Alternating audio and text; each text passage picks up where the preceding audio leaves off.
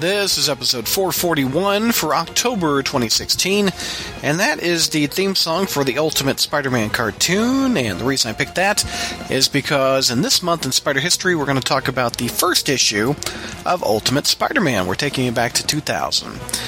Before we get there, I want to ask for your support. Log on to our front page at SpidermanCrawlspace.com. Look for a button on the right-hand side. Also, we have a new app on the right-hand side where you can easily chip in a few bucks to help pay for the bandwidth costs. Currently, we're at 0% of our goal. We haven't had a single donation with our new plug-in over on the right-hand side, but I'd appreciate it if you chip in a few bucks to pay for the expensive bandwidth costs it takes to host 400 plus MP3s up on our server. All right, gang, on with this month in Spider History. Hey, Crawl Spacers, welcome to our Spider History. We're tackling October 2000, JR. Yes, we are. This is 16 years ago. It's hard to believe, 16 years ago, but it had some significant things come out this month. We had the first issue of Ultimate Spider-Man. You want to start with Ultimate Spider-Man #1? I mean, that was a big issue. Yeah, we can talk about that. That was the major thing of the month, really. Yeah, it was. It was an epic of occurrence of seismic proportions or whatever you add to it. So definitely a milestone in history. Let's not get carried away. I mean, it was no Secret Wars #1, right, George? Oh man. Oh dear.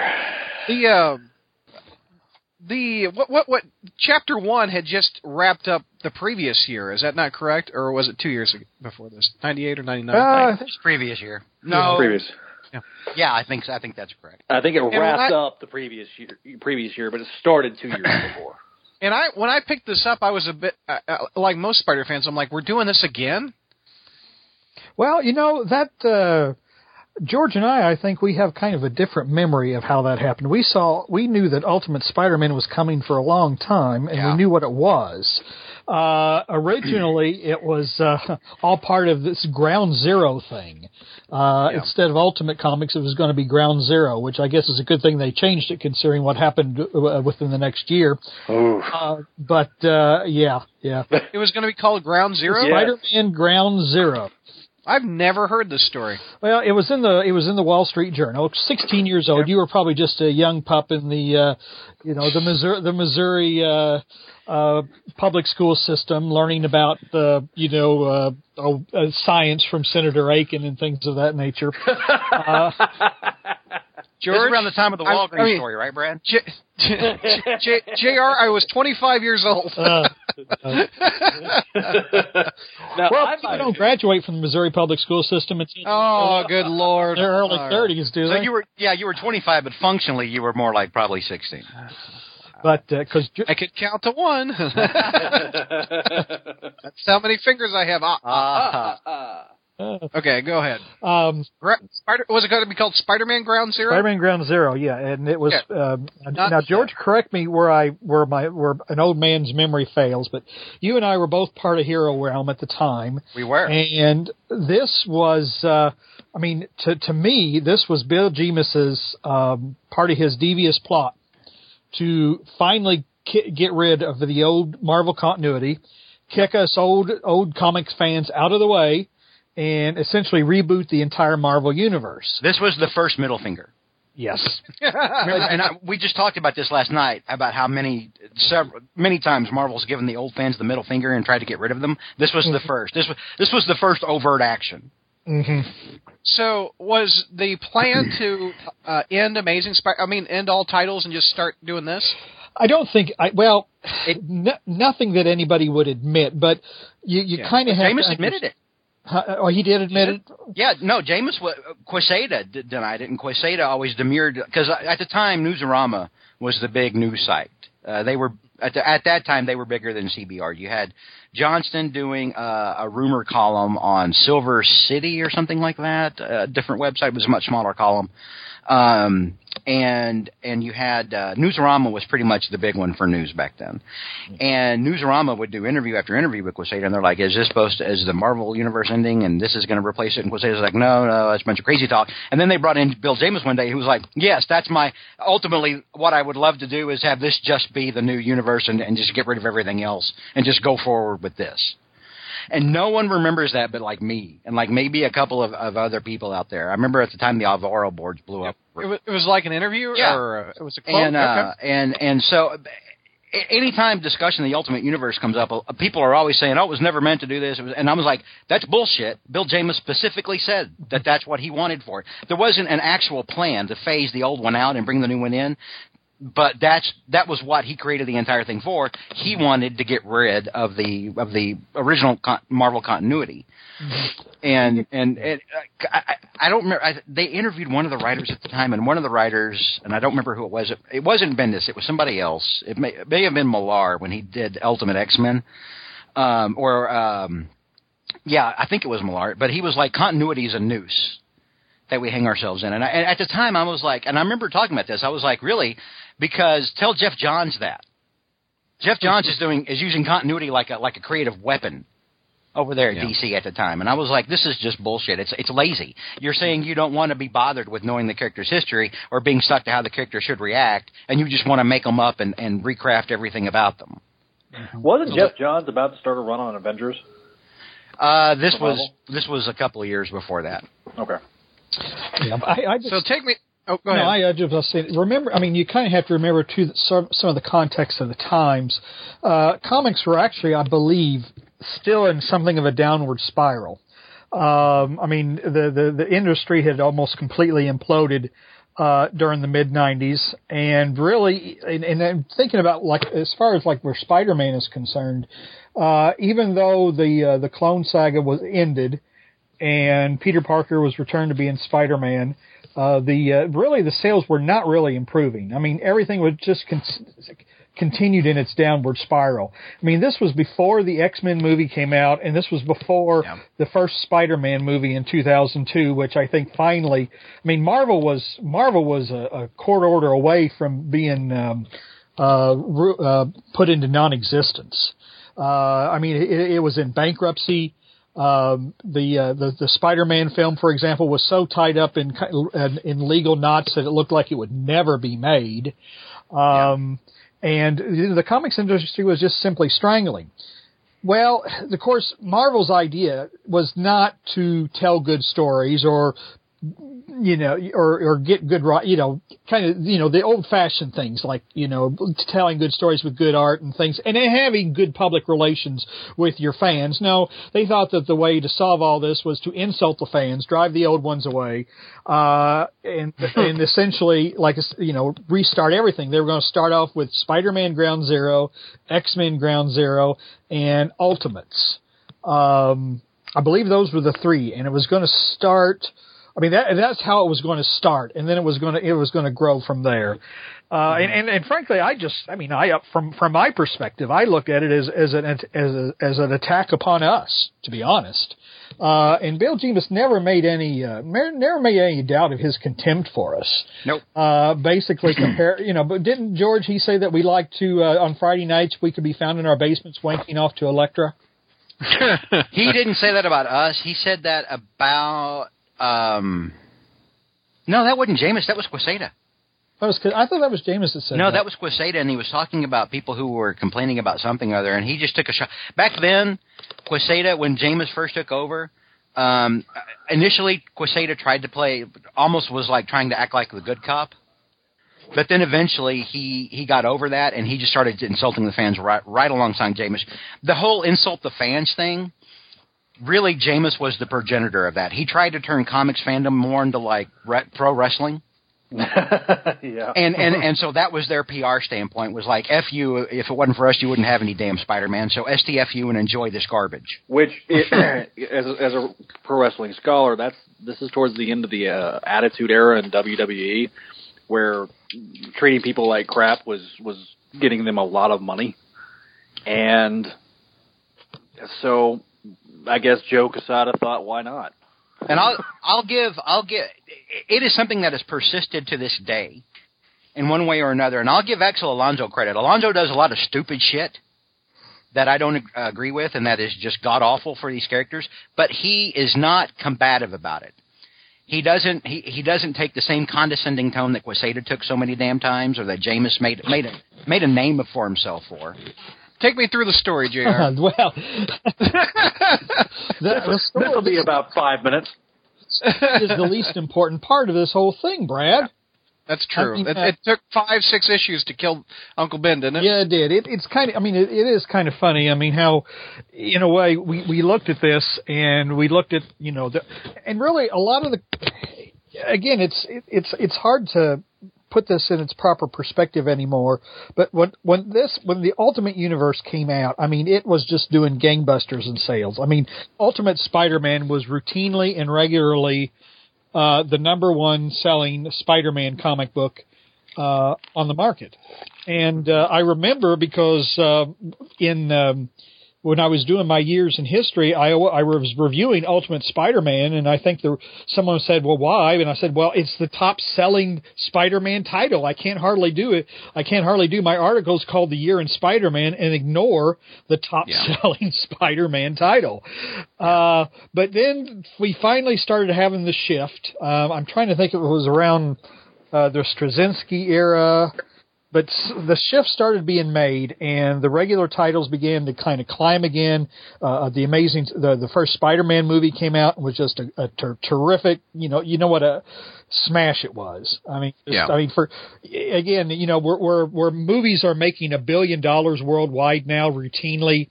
I mean, Amazing Spider-Man it was the very first movie to gross over $100 million domestically its first weekend of release. The very first one. And it took everything by storm.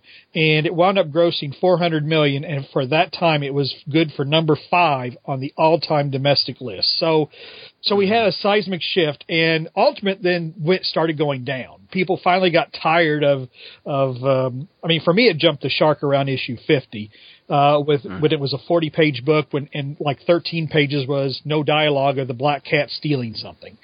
But people got tired of the decompressed storylines, and the sales plummeted. And then finally, in order to save Ultimate Spider-Man, they killed Peter Parker and brought in Miles Morales.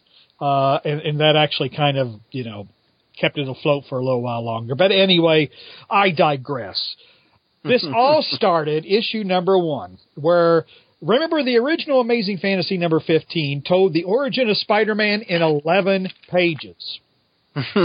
Ultimate Spider-Man told the origin story in 6 or 7 issues, and even then, it didn't tell the whole story. But anyway, issue number 1 starts out with Norman Osborn, kind of, bemoaning the fact that he's got regular hair now, and he doesn't have as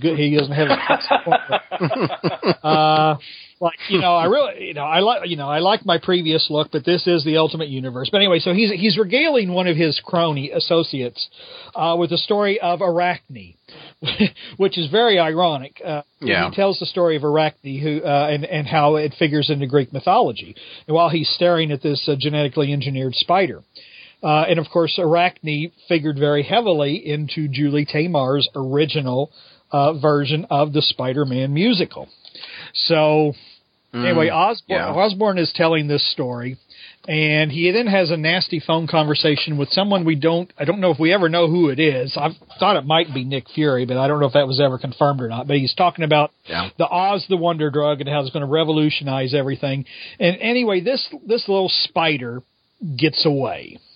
Well, kind of what's going to happen then. But so we, then we start to, we leave Osborn Industries, and then we start to meet the rest of the people in this universe. We meet put down upon Peter Parker, who's being pelted with food by those two brainiacs named Flash Thompson and Kong. This is our this is our introduction to Kong. And between the two of them, they probably have about half a brain. So they think they're real funny, pelting, Peter with garbage. And nearby, Mary Jane is sitting, kind of taking this all in, feeling sorry for him. And, of course, she's known as Brainy Janie. because Mary Jane's known for her intellectual prowess, so she's brainy Janie. And then Uncle Ben walks in, because they're at a food court. They're not at school, but they're at the food court. Uncle Ben walks in, and of course we all recognize Uncle Ben because he's an old hippie with a long ponytail. So, yeah. And we also meet earring wearing Harry Osborn, who's using Peter to do his homework for him. He sort of is Peter's friend, but he's also using him as well. Aunt May is a champion surfer of the internet, and Peter, of the internet. Peter is Al Gore's invention, and Peter is down in his basement with a bunch of his father, because his father was this brilliant scientific genius who we learned died in a plane crash. And we don't find out exactly the details for about another 2 or 3 years. But longer than that. He's it was in the 30s whenever I guess he finally met Eddie Brock Jr. And we were introduced to the Venom, the cancer suit called Venom. Yeah. So anyway, Peter's looking at this formula that his father was working on for a kind of a new molecular adhesive. Okay. So anyway, the next day, Harry's class, Peter and Harry's class is going to Osborne Industries for a school tour. Well, this is where the mysterious spider decides to show up again, and guess what he does? The spider bites Peter, and Peter collapses, foams, craws, and spits and gurgles and stuff like that, and collapses on the floor. Well, Osborne huddles with his team, worrying, and they're all talking about the legal ramifications. And then Osborne says, you know what? Let's be nice guys here. I'm a nice guy, even though I have this ordinary hair that I don't like anymore. And let's pay let's pay the boys' medical bills and send them a nice fruit basket. Well, why do you want to do that, Mr. Osborne? Because I want to keep an eye on the boy. Cue ominous music. Dun, dun, dun. Anyway, so Peter's back at school, and Kong, showing the world again what a first-class intellectual he is, decides he's going to kick Peter in the butt. All right. Well, Peter's spider sense kicks in, and he grabs Kong's foot and then just literally flips him, and the guy crashes to the floor. It's kind of funny how some of this, some of these things kind of look sort of familiar to a certain motion picture that debuted about a couple years later. Yeah. So anyway, but then Peter faints and drools again, all right, and goes to the hospital, and they take a blood sample. But then one of Norman Osborn's henchmen, known as Shaw, and he's bald, so he's evil. Bald people are evil. He probably was British as well. He could have been played by Patrick Stewart. Make it soul number one. Or he could have been an evil bald newscaster.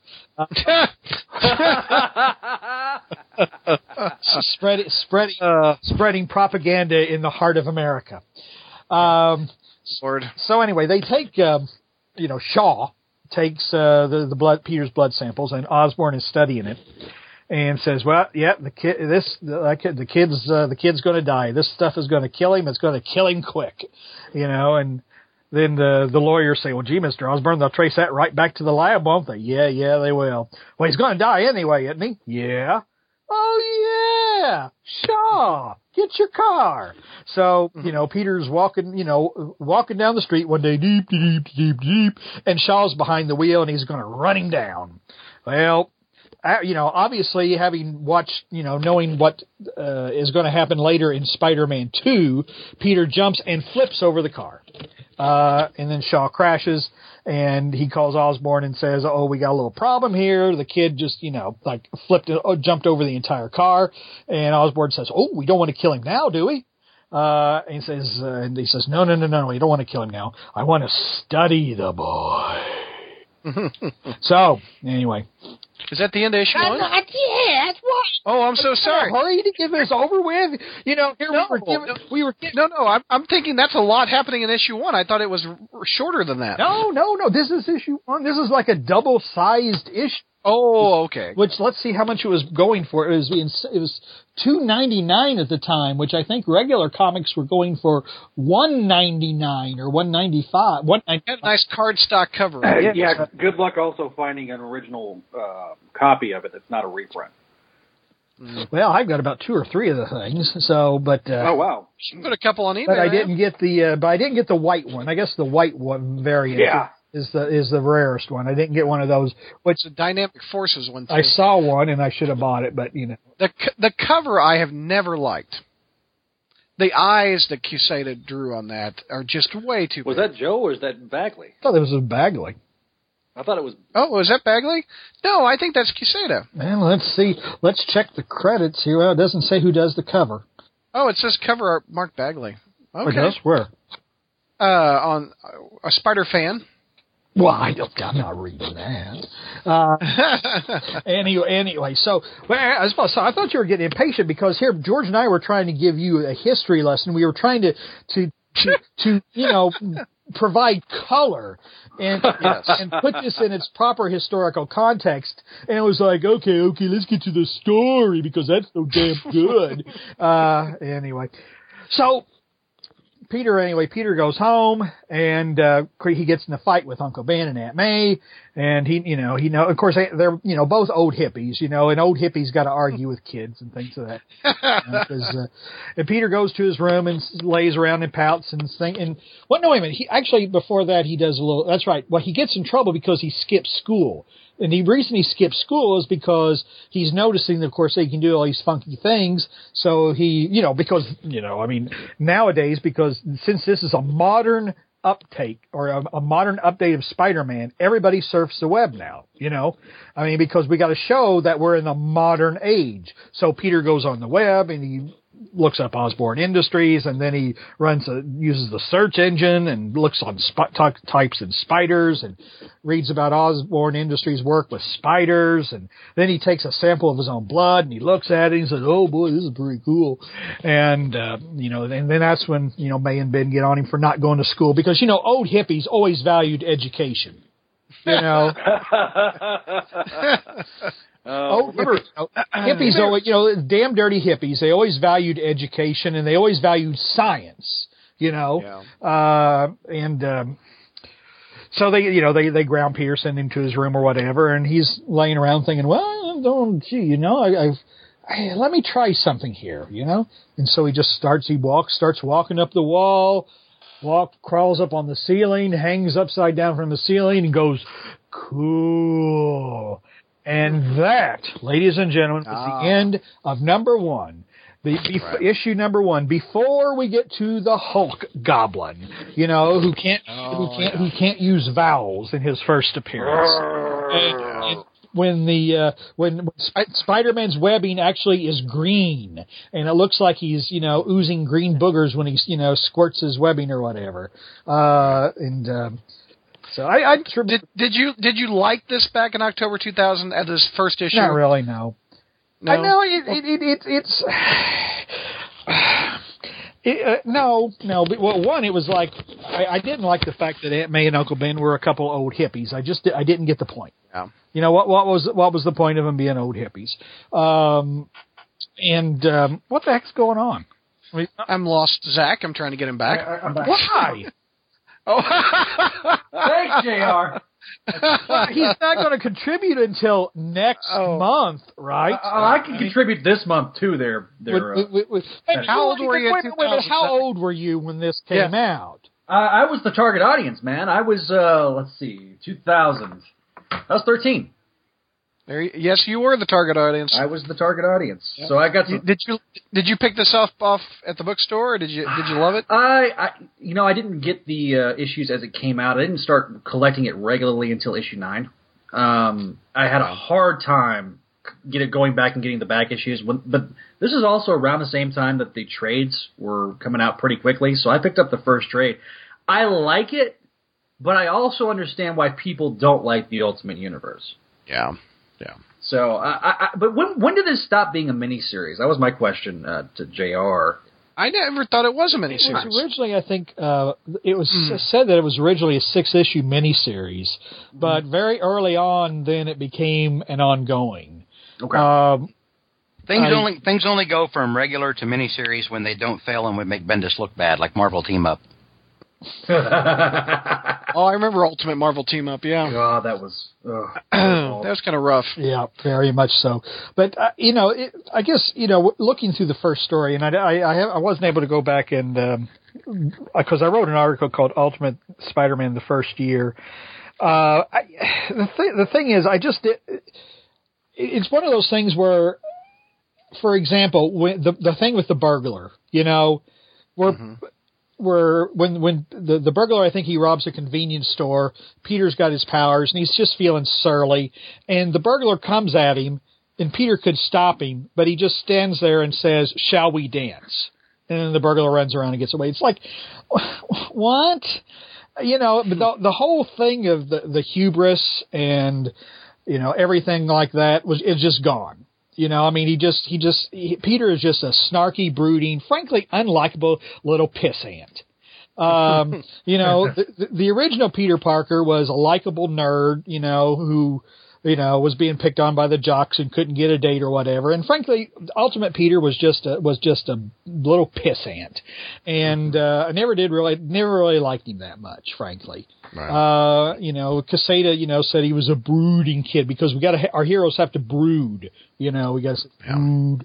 But, no, I didn't like the Hulk Goblin and, eventually Ultimate, I started to kind of like it for a while, but then, like I said, after it jumped the shark around issue 50 or so, and I guess you got sick of the decompressed storytelling. Right. For a while, it was interesting to see new takes on old things, just to see what they would do. But the thing is, that was the gimmick. And I think, like everything else, once that gimmick played out, people were no longer interested. And the problem with the modern updates is, I think one reason the superhero comics have survived for so long is that superhero comics are cheesy. Superheroes are cheesy. They go around, they wear stupid costumes. The villains wear stupid costumes, but that's all part of the charm. That's all part of the fun. That's the comic book medium, but when you try to make it realistic, I think what eventually happened to the Ultimate Universe is when you start actually trying to make it real, then it all falls apart. What ultimately happened to the Marvel Universe? Didn't the country split into 5 or something like that? And, Magneto sent a big wave and wiped out most of it. The thing is, if these people really existed, people would die. The world would go to hell. Yeah. And then you don't have your, so I think so to me, the Ultimate Universe almost in a way set up its own self-destruction. Right. George, how long did you read the Ultimate before you dropped it? One issue. You read this one, you were done, huh? I reviewed it for the site, and for Hero Realm back then, and I remember I gave it a positive review in that. Mm-hmm. As a standalone comic, it was okay. And I was putting my own personal bias towards the thrice damned Ultimate Universe, which back then I called faux Marvel and still do. And I think I just reviewed it the one time, and then I was like, and this is the only time I'm going to review this garbage. So if somebody else wants to, they can. And that was it. And I never read another issue of Ultimate after that. No, I take that back. No, that's incorrect. I was thinking there was something Nick Fury related, but that was Nick Fury Max, the Max imprint, which I famously used as a coaster. I hated it so much I used it as a drink coaster. Let's go ahead, Zach. Well, being that I was an avid reader at this point, the Ultimate Universe, I somewhat identified with some of the angst. Now, looking at it through the prism of, 16 years ago, the artwork holds up well. Mm-hmm. That's Mark Bagley. But it's Mark Bagley. And it's awesome. I don't think that the Ultimate Universe would have worked if you had anybody else but Mark Bagley. To me, really? That is what made Ultimate Spider-Man, even going through and getting the individual issues and suffering through the decompression, that's what made the Ultimate Universe, to me, tolerable. Plus, I will say this, because of decompression, you got 18 issues a year when it finally started getting rolling after the first year. So there would be months where if you went in once a month, you get 2 issues, and so you could read them back to back. So it was a little bit more palpable. But this couldn't, to me, there is absolutely no way that this should have replaced the regular Marvel Universe. Yeah. And I guess we'll talk about that. Right. Well, let's go back to the regular Marvel Universe. Let's go to Amazing Spider-Man Volume 2, number 22 came out this month, JR. Yes. Number 22. After 2 years, the Senator Ward story is finally going to wrap up. Now, you got to remember, boys and girls, if you've been a devoted listener to this podcast, we actually talked about the Senator Ward storyline back in episode number 149, which was the classic Joey Z episode. One of the best. Because I was, for whatever reason, I don't know why, I guess I'm known to tangent. And for some reason, I tangented from Joey Z to the whole Senator Ward thing. Right. But I think part of it was the talk about Howard Mackey and the way his stories just went nowhere. And I used Senator Ward as the Senator Ward story as a kind of a motto, because we just, when the Spider-Man titles were first rebooted, that was like the big one of the stories was how Senator Ward was a bad dude, and everybody was talking about what a bad dude he was. Well, this kept going. He would periodically show up. Arthur Stacy would talk about what a bad dude he was, what an evil man he was. But there was no build-up. The story wasn't going anywhere. I don't even remember what Senator Ward eventually became. I don't know. That's what he was an alien. Don't enable the guy. This is the guy who didn't want anybody to spoil the Avengers movie for him, and yet he kept asking me who was the mysterious vagrant. I was trying to. This is like 15 years old. I'm sorry. I don't mind. This is when I stopped reading comics for a while. Why? Because of the podcast? No, this is during my period where I dropped Spider-Man. Yeah, it was. I mean, I'm trying to think. This was also the time period that Eric Larson really turned in some of the most dreadful artwork. Oh, issues 18. I think it was 18, 19, and 20. And then John Romita Jr. took over. Yeah. I mean, that was when I dropped Spider-Man. Was during that period. I mean, you would look at those issues and say, this is the same guy who followed McFarlane in Amazing Spider-Man? It's like, what happened? Did he have a stroke or something? And he was But basically he admitted that he said, the reason I phoned this artwork in is because the story sucked. And I think George probably remembers, because when finally, and this is getting close to where there's about to become a revolution in Spider-Man. Straczynski's going to be hired. Paul Jenkins has already been hired to take over, because Mackey was doing 2 issues, both Peter Parker and Amazing. And in issue 20, Ralph Macchio hired Paul Jenkins to take over number 20. So we are starting to see some change. The revolution that George that started with Hero Realm and his relentless campaign against the Quemus. We called them Quemus back then. Yeah, was finally starting to pay off. And Marvel said, yes, the Senator Ward storyline will finally end. So, things have gotten bad when the editorial has to give you a promise that a meandering story will finally end. So anyway, the story. Because JR brought it up. Sure. Imagine me back with more energy, and writing a lot more and having a lot more free time. It was probably kind of terrifying, maybe for people. Imagine a more passionate George. At one point, Jameis told Newsarama that if I didn't exist, he would have to invent me. I remember that, and I remember reading that, and at the time I was like, I'm doing something right then. If I'm that hated by this dude, and we went on to actually have a pretty nice email relationship. He was a completely different person away from interviews and stuff, but I remember thinking I'm doing something right then. If I'm in that dude's head to the point where he mentions me in an interview, then I'm doing something right. Berryman was a byword in the Marvel offices during those days.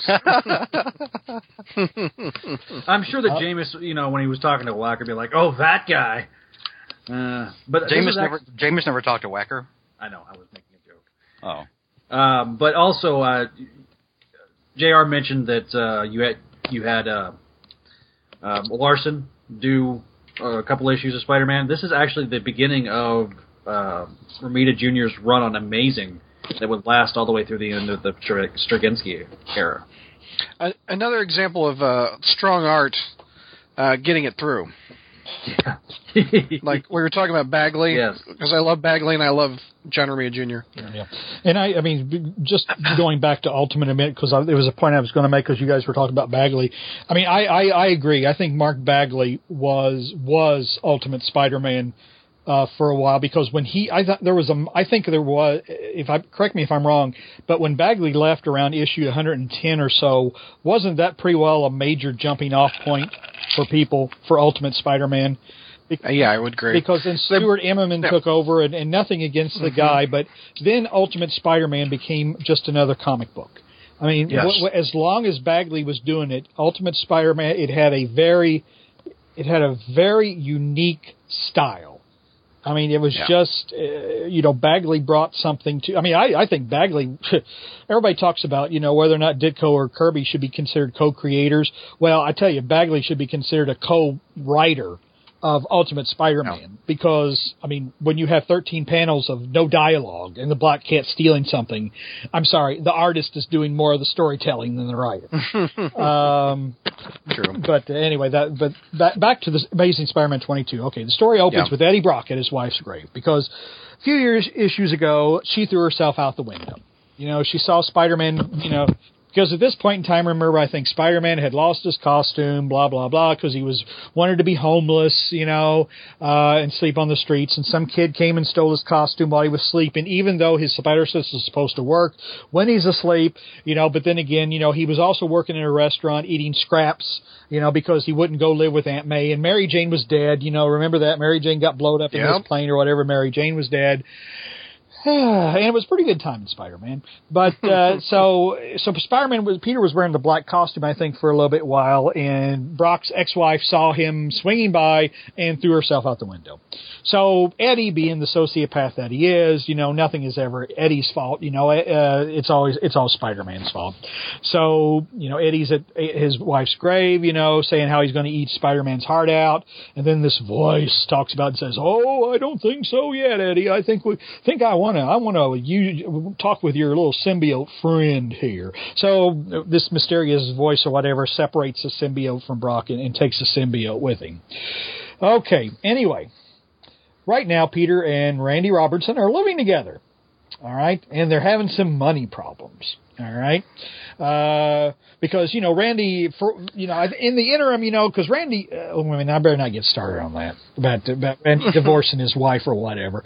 But anyway, so they're living together and worrying about money. And Randy comes up with an idea. Peter, I got an idea about how to raise some money. Oh, what is that? Well, your dead wife was pretty popular. And, you've got a bunch of her shit stored. Yeah. So why don't we just sell it on eBay? Damn. Damn. I remember I reviewed this and I had a very strong reaction to that. Damn. Yeah.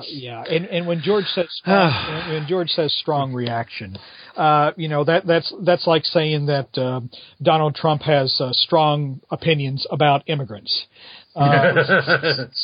So it's like, why don't you sell your dead wife's shit and make us some money?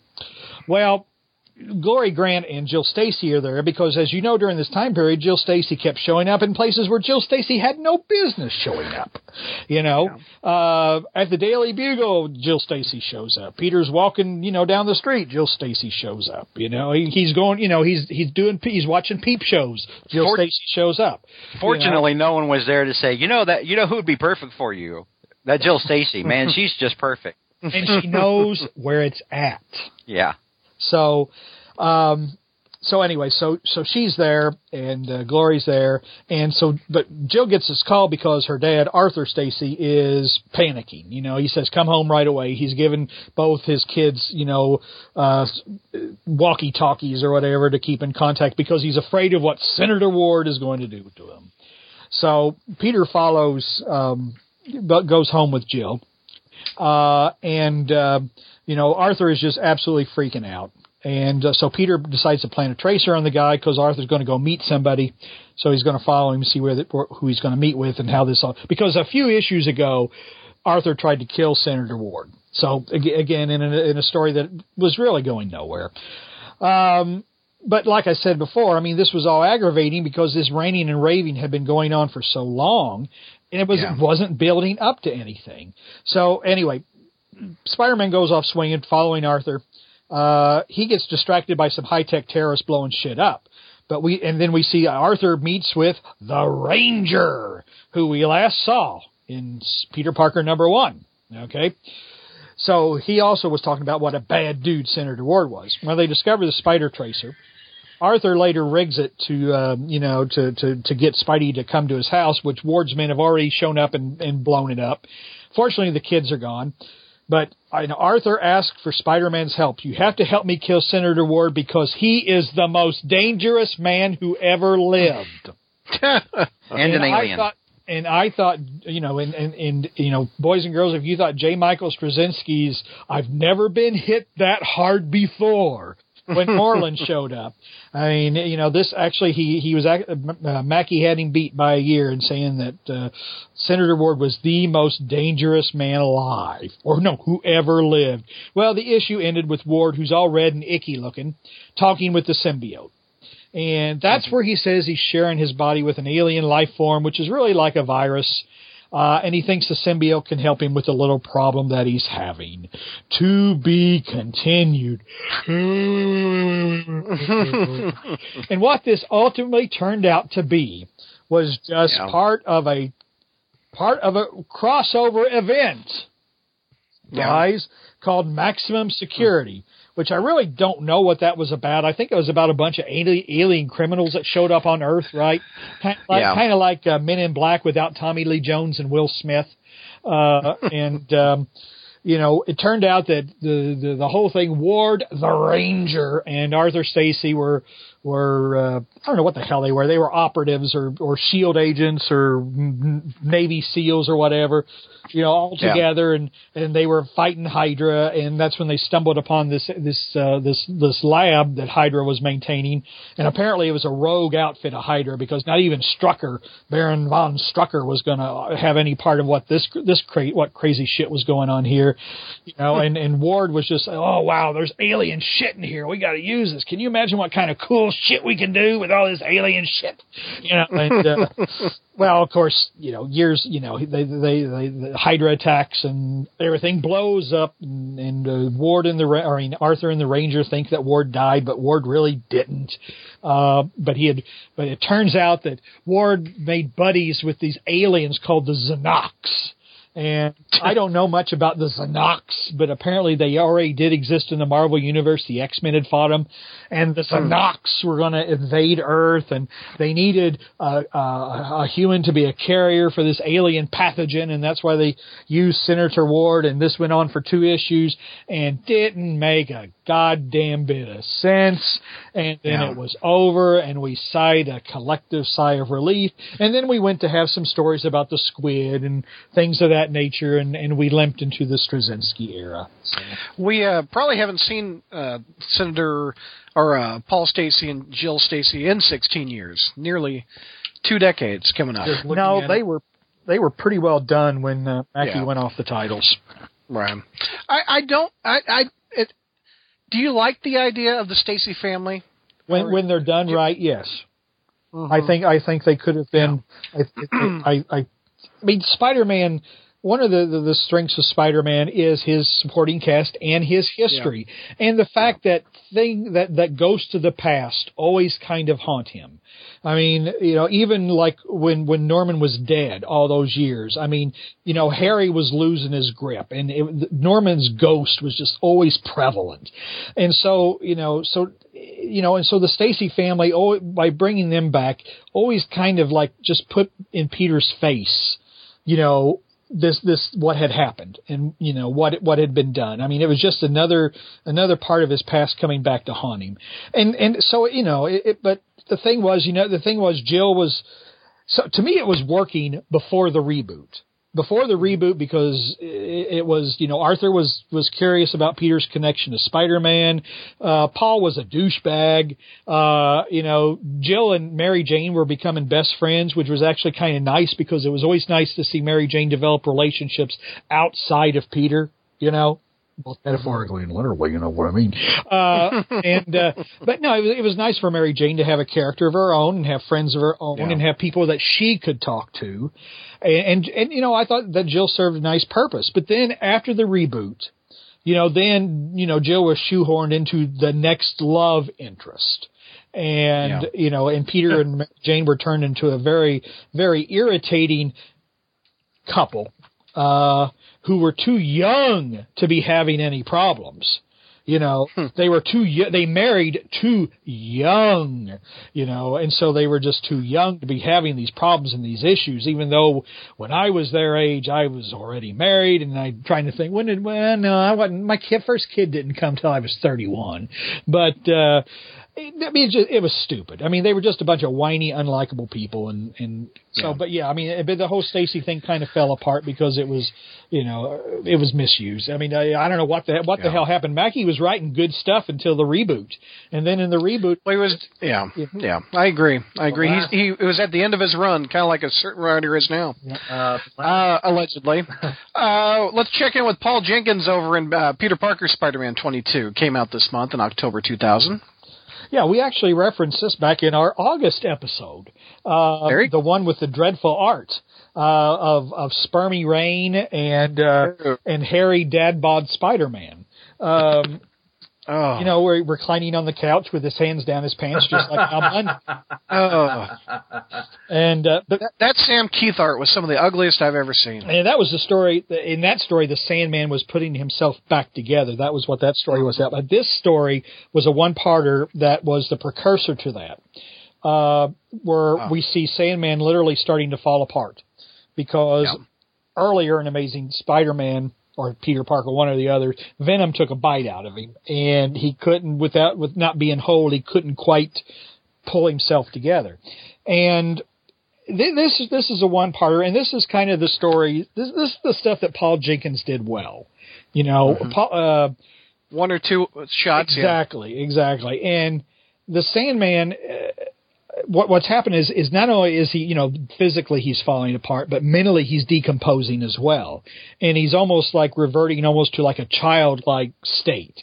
He's trying to write a letter to his mother, and the grammar is horrible, the misspelling is horrible. I mean, it's a combination of him being a marginally educated thug and starting to lose his mind. And he goes to a construction site. He's trying to eat cement because, he's trying to supplement himself, and he can't do it. And he knows he's dying, and so he's going to, seek revenge on Spider-Man because he blames Spider-Man for this, obviously, not Venom. Because everybody blames Spider-Man for their own stupidity. So, anyway, so Peter has just gotten, for whatever reason, Peter's just gotten out of the shower, and he looks in the fridge and says, should I eat my moldy piece of cheese called Kevin? And of course, you remember Kevin. Kevin was a character. He was a sentient piece of moldy cheese, that was kept in the fridge, and Paul Jenkins used him for several issues. Never knew where Paul was going with some of these things. Kevin, the sentient moldy cheese, and Barker. Never figured out what was going on. Is that the dog? Barker the dog. Yeah, nice. Barker wasn't in this issue, but just kind of one of those little things that Jenkins had going that you didn't know if it was going to amount to anything or not. But anyway, so Peter's eating he's just gotten out of the shower. He's eating a tub of ice cream, and he's got his headphones on, and he's singing to Queen, to Bohemian Rhapsody, right. And Randy and Glory come in while he's dancing. He drops his towel and moons them, disgusted, they leave. So anyway, I don't know if Glory was that disgusted. Just saying. Well, let's see here. She says, "Oh, he's got the issue in front of him. There you go." Let's see exactly. I better read this because I don't want to be accused of making shit up. You're welcome, Berryman. Let's see. I figure one of us will keep him on his toes. Randy says, "Well, I wasn't expecting that." Glory goes, Let's see here. Someone has to keep him honest, and it's an increasingly hard job. Pages. It's taking two of us now. Yeah. Let's see here. Yeah, no, Glory. I don't know. I don't know, Randy says. That was a side of him I've never seen before. Ha, ha, ha. And then Glory goes, he snort. Okay, anyway. Now, real quick, you're talking Gloria Grant, right? Yes. Let's see. Did she move into that apartment building with him again? No, she was just hanging around Randy. Oh, okay. Oh, yeah. Yeah, I mean, because I was going to go somewhere that I dare not go. Okay. They were self-editing. They were rolling around in the hay. Oh, they were? Yeah. Okay. It was pretty much implied, yeah. Randy decided to stop sampling the vanilla and go back to his home. Wow. My dear God. Oh, all right. Just decided to stay with his own ice cream, if you know what I mean. So that escalated quickly. It did. So anyway, whoever somehow I'll get blamed for that. Well, if I can remember it, I might edit it out. Wait a minute! I didn't say. Yeah, right. I didn't say anything. I did not say anything. Nobody knows what I'm talking about. You guys are just kind of like your imaginations are running away with you. We wonder why. Was that? I said we wonder why. Hey, you're the one who invited yourself on this particular podcast. Don't blame anybody else. No. Anyway, so Sandman attacks Spider-Man while Spider-Man's out web slinging, but really what happens during the fight is Sandman pretty well vents about what a failure he feels his life has been, and it also illustrates his complete misconception of who and what Spider-Man is, which is actually kind of interesting because he's feeling so sorry for himself that he presumes that Spider-Man is just a superhero for the jollies, that he was a high school quarterback who got all the pretty girls, that he was always popular, and that he never had anything go wrong in his life, which is kind of an interesting perspective. Because as we know, Spider-Man's life has been anything but, a bowl of cherries. But Sandman doesn't quite see it that way. He sees Spider-Man as someone who everything has gone right for, and so as he totally disintegrates, crumbles down the sewer, and at the end we see a middle-aged couple walking along the beach. And the wife notices, wow, there's a lot of nice new sand along this beach. Wonder where it came from. And then the quote unquote camera pans up, and we see we clearly see the outline of the Sandman. So and that's as he's slowly begins to reconstitute himself. So that's the end of that one. Peter Parker, Spider-Man number 22. Revenge of the Goblin. You want to do that one? Well, of course I want to do. That's what I'm thinking. Yes. Of course, it was a mini-series that came out this month in October 2000. Our friend Roger Stern came back with Ron Friends. You can't beat that team up. No, you can't, but unfortunately it didn't quite hit the mark. I mean, it was almost there, but just, I don't know. But anyway, yes, Uncle Roger was back. This must have been Roger's first time writing the Goblin. I think it was. because he had like a little one-page essay at the very end, and he talked about how he had never, during his run on Spider-Man, he had never used the Green Goblin because the Green Goblin was dead, and he had no interest in doing a fourth version of the character because so that's when he created the Hobgoblin. And then, of course, he found out that, as everybody else did, and as we'll all find out next month when we talk about when we're near the end of the Clone Saga, that Norman had come back. But I was really looking forward to this for obvious reasons. I mean, just not only that, being a miniseries highlighting the Goblin, but, written by Stern, penciled by friends. I mean, this was highly anticipated. So anyway, we begin this story at the end of the final chapter. Because you remember there in the, final chapter, one of the worst Spider-Man stories ever told. It ended volume 1 of Amazing Spider-Man. And basically, it was, as has been described, it all was a fever dream in Norman Osborn's mind, is how it ended. Kind of a typical Mackie off-panel ending of a story. The Goblin thought he had killed Spider-Man, but really Spider-Man had kicked his ass. And the Goblin got put away in the loony bin, and then the Scryers came and got him. So, and then that was the end. Well, we find out what's happened since then. Norman was taken away for some serious detoxing, and they finally got a crooked doctor to come together with come up with a cocktail, which was slowly giving Norman his grip back on reality, but he's kind of got to be wheeled around in a wheelchair with an IV drip. So Norman's sitting there with his faithful toady, Mencken, who reminded Donald Mencken, who showed up relatively regularly for a while. He was even a Hobgoblin suspect at one time. So Norman's reliving kind of the final battle with Spider-Man, and Mencken says, why are you doing this to yourself, And Norman says, I gotta face it. I gotta deal with it. I got to face the reality of the situation, however unpleasant it is. Well, Mencken always kind of reminded me of Smithers, from The Simpsons. So they're going through these old tapes, and then Colina, the Swedish nurse, walks in. Well, Mencken doesn't really take well to this interruption whatsoever, but Norman is a bit more forgiving. For obvious reasons. Norman is obviously immediately smitten with her, and wonders if she likes ABBA, because legitimate question. So later, while Colina, his nurse, is giving him a massage, Norman starts thinking of his dead wife, which this is the first time we actually get a little bit more on. We always knew that Norman had a wife, and that her death pretty well unhinged him. But we never knew much about her. We never even knew her name. Well, here we finally learn her name, and that her name was Emily. And we have it confirmed that she died from complications resulting from Harry's birth. She died about a year after Harry was born. And Norman has just really never gotten over it.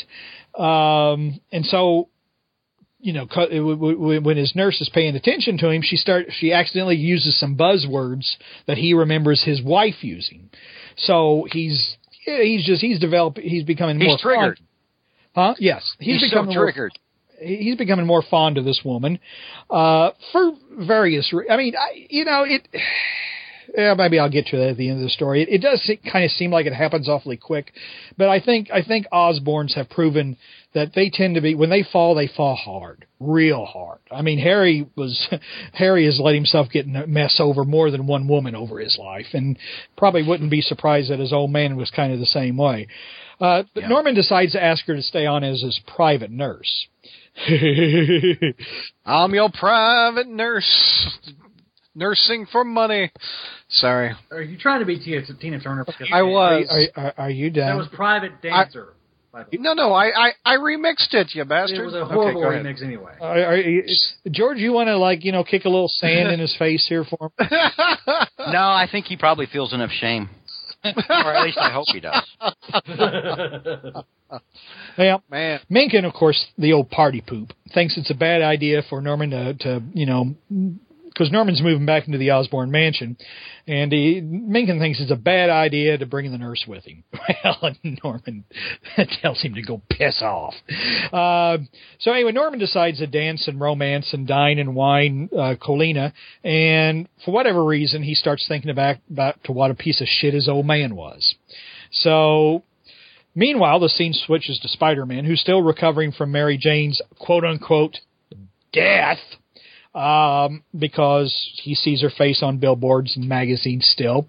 Fortunately, a bank robbery allows him to kick some ass, and he takes his mind off his troubles for a while. So he changes back to Peter Parker, he goes back to his apartment, and the mailman is dropping off some mail, including some free toothpaste, a free toothpaste sample. Whoa, well, Peter is really happy because he's broken. He's glad to get some free toothpaste.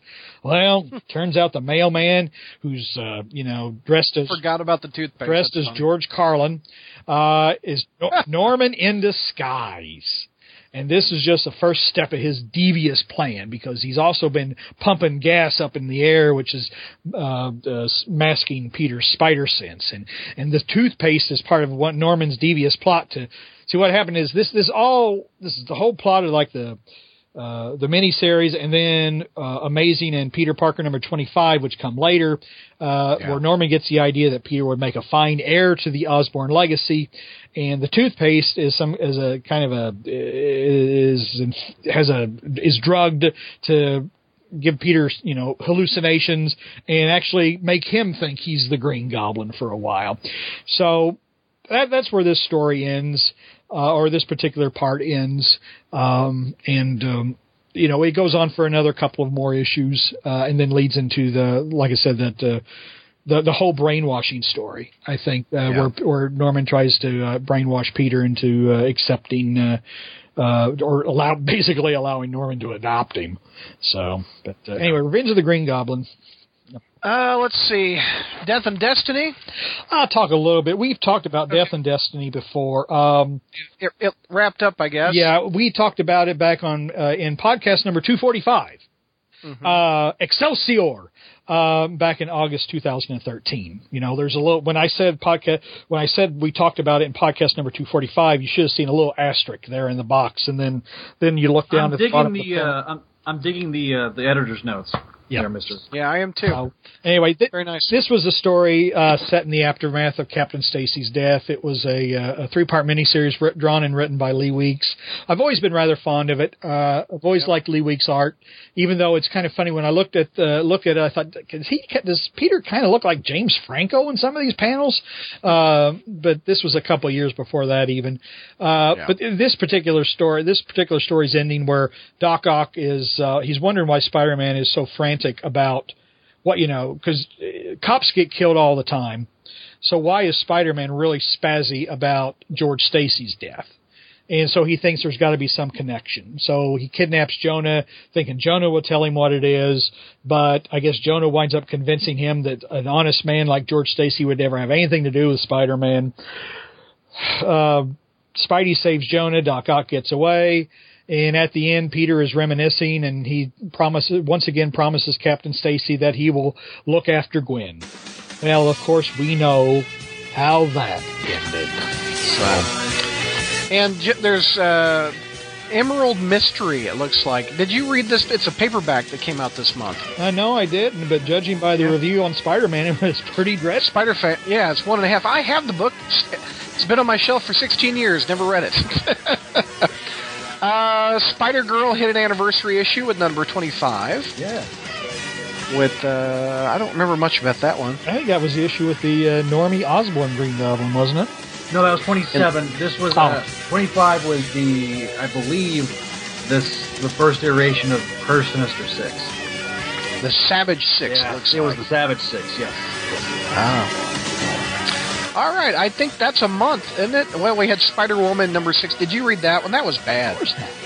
That was the Batty Franklin Spider-Man? Ooh. Yeah, Spider-Woman Volume 3, number 16. Pencils by Bart Sears. Never a fan. Was this a good month, JR? Well, it was a momentous month. It was. I mean, it wasn't very much so. It wasn't particularly good where Amazing was concerned. the Revenge of the Green Goblin, unfortunately, was not quite up to what I'd hoped it would be. But I mean, we had Ultimate Spider-Man #1, and whatever you think about Ultimate Spider-Man, the Ultimate Universe, or anything, I mean, it was probably one of the more significant, certainly one of the more significant titles in the history of Spider-Man. Like it or lump it.